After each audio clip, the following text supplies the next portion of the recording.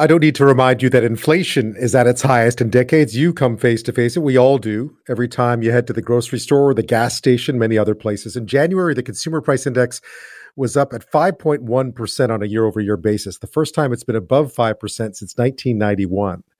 One area seeing an even bigger jump is babysitting. According to a U.S. survey, costs jumped 11% over the past year, outpacing inflation there, which is 7%.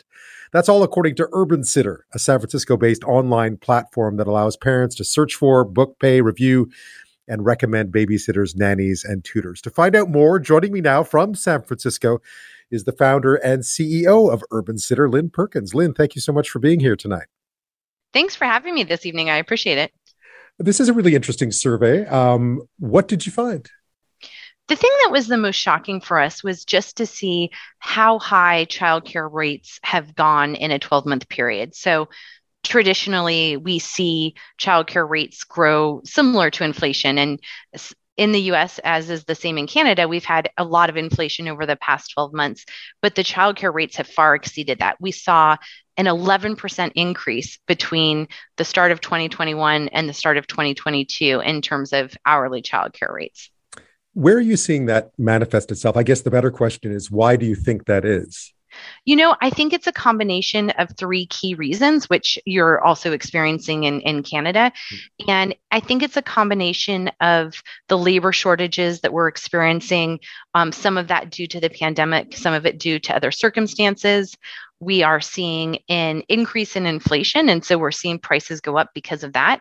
And then the third main reason, we're seeing a lot of people who were formerly teachers, nurses, and other early childhood education specialists choose to leave their jobs, which were quite stressful during the peak of the pandemic, to pursue working with families in a one-on-one or two-on-one type setting. And because those people are coming into these spaces with so many credentials, they're able to charge a higher rate. I was going to say, is this in some ways a better reflection of the true market value of these sorts of services? Well, I think the one thing on that note, I think the one thing we are seeing is that there was so much attention brought to the childcare space that had, unfortunately, a lot of the childcare work had kind of gone unnoticed. And with this emphasis on childcare being a huge need during the pandemic, we finally saw this category get some of the attention that it deserves. So I do think there is a component of these rates going up that was, long deserved. And I'm glad to see the rates go up. I think where it gives me some fear is thinking about families that are dual working families where you're trying to get by and pay for high quality childcare. It really does become a bit of a pinch point on the wallet. Certainly, I imagine that with many now returning to work, that this could be something troublesome for families that are already stretched thin by inflation broadly, as you mentioned. Absolutely. And as people are returning to work, what we're finding is that they are looking for more of these steady childcare arrangements. So somebody for every day after school, or perhaps it's a nanny who's in the home with a young child 3 days a week. And those care providers, those providers who are doing the steady ongoing care are the ones where we're starting to see a shortage. And so not only are we talking about a more expensive market, it's also getting tougher to find these qualified care providers. I'm speaking with Lynn Perkins, the founder and CEO of UrbanSitter, who've just released a fascinating study showing that there's been a big jump in the cost of babysitting, 11% increase in the US, outpacing inflation there of 7%. Inflation here, of course, 5.1%, the highest since 1991. I guess this also will be reflected in the way that people treat their childcare providers because they have options now. They do.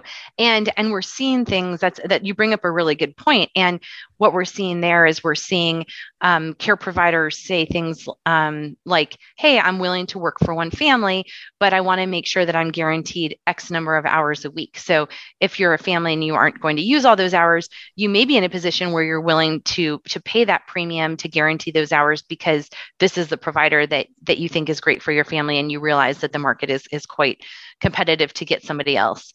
We're also seeing families throw in the bells and whistles. So it will offer you transportation home when it's after a certain time at night, or meals provided, things like paid vacation, things like that.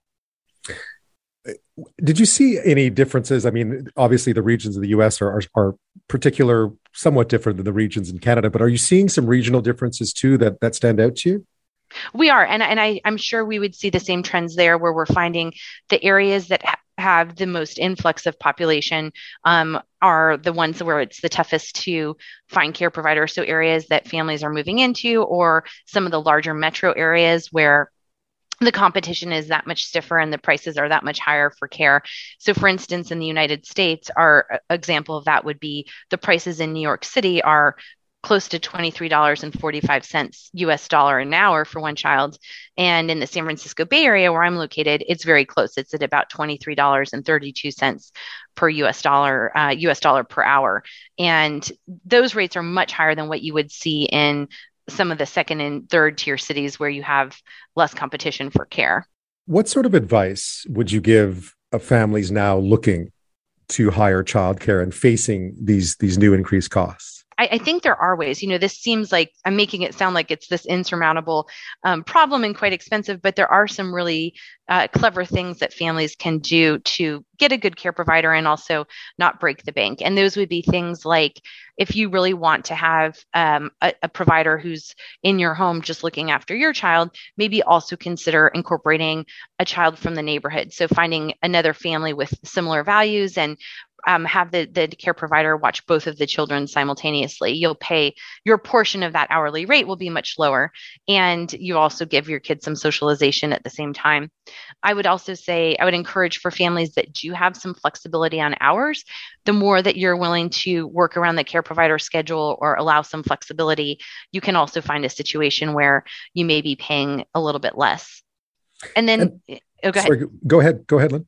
Oh no, I was just going to say, and one final point: if you find a care provider who has a child themselves, similar to the first example I gave, you could actually allow that care provider to bring their own child, and they will give you a discounted rate for that too. Lynn Perkins, thank you so much for your time and your insight into this. A fascinating study. Thank you. Thanks for having me.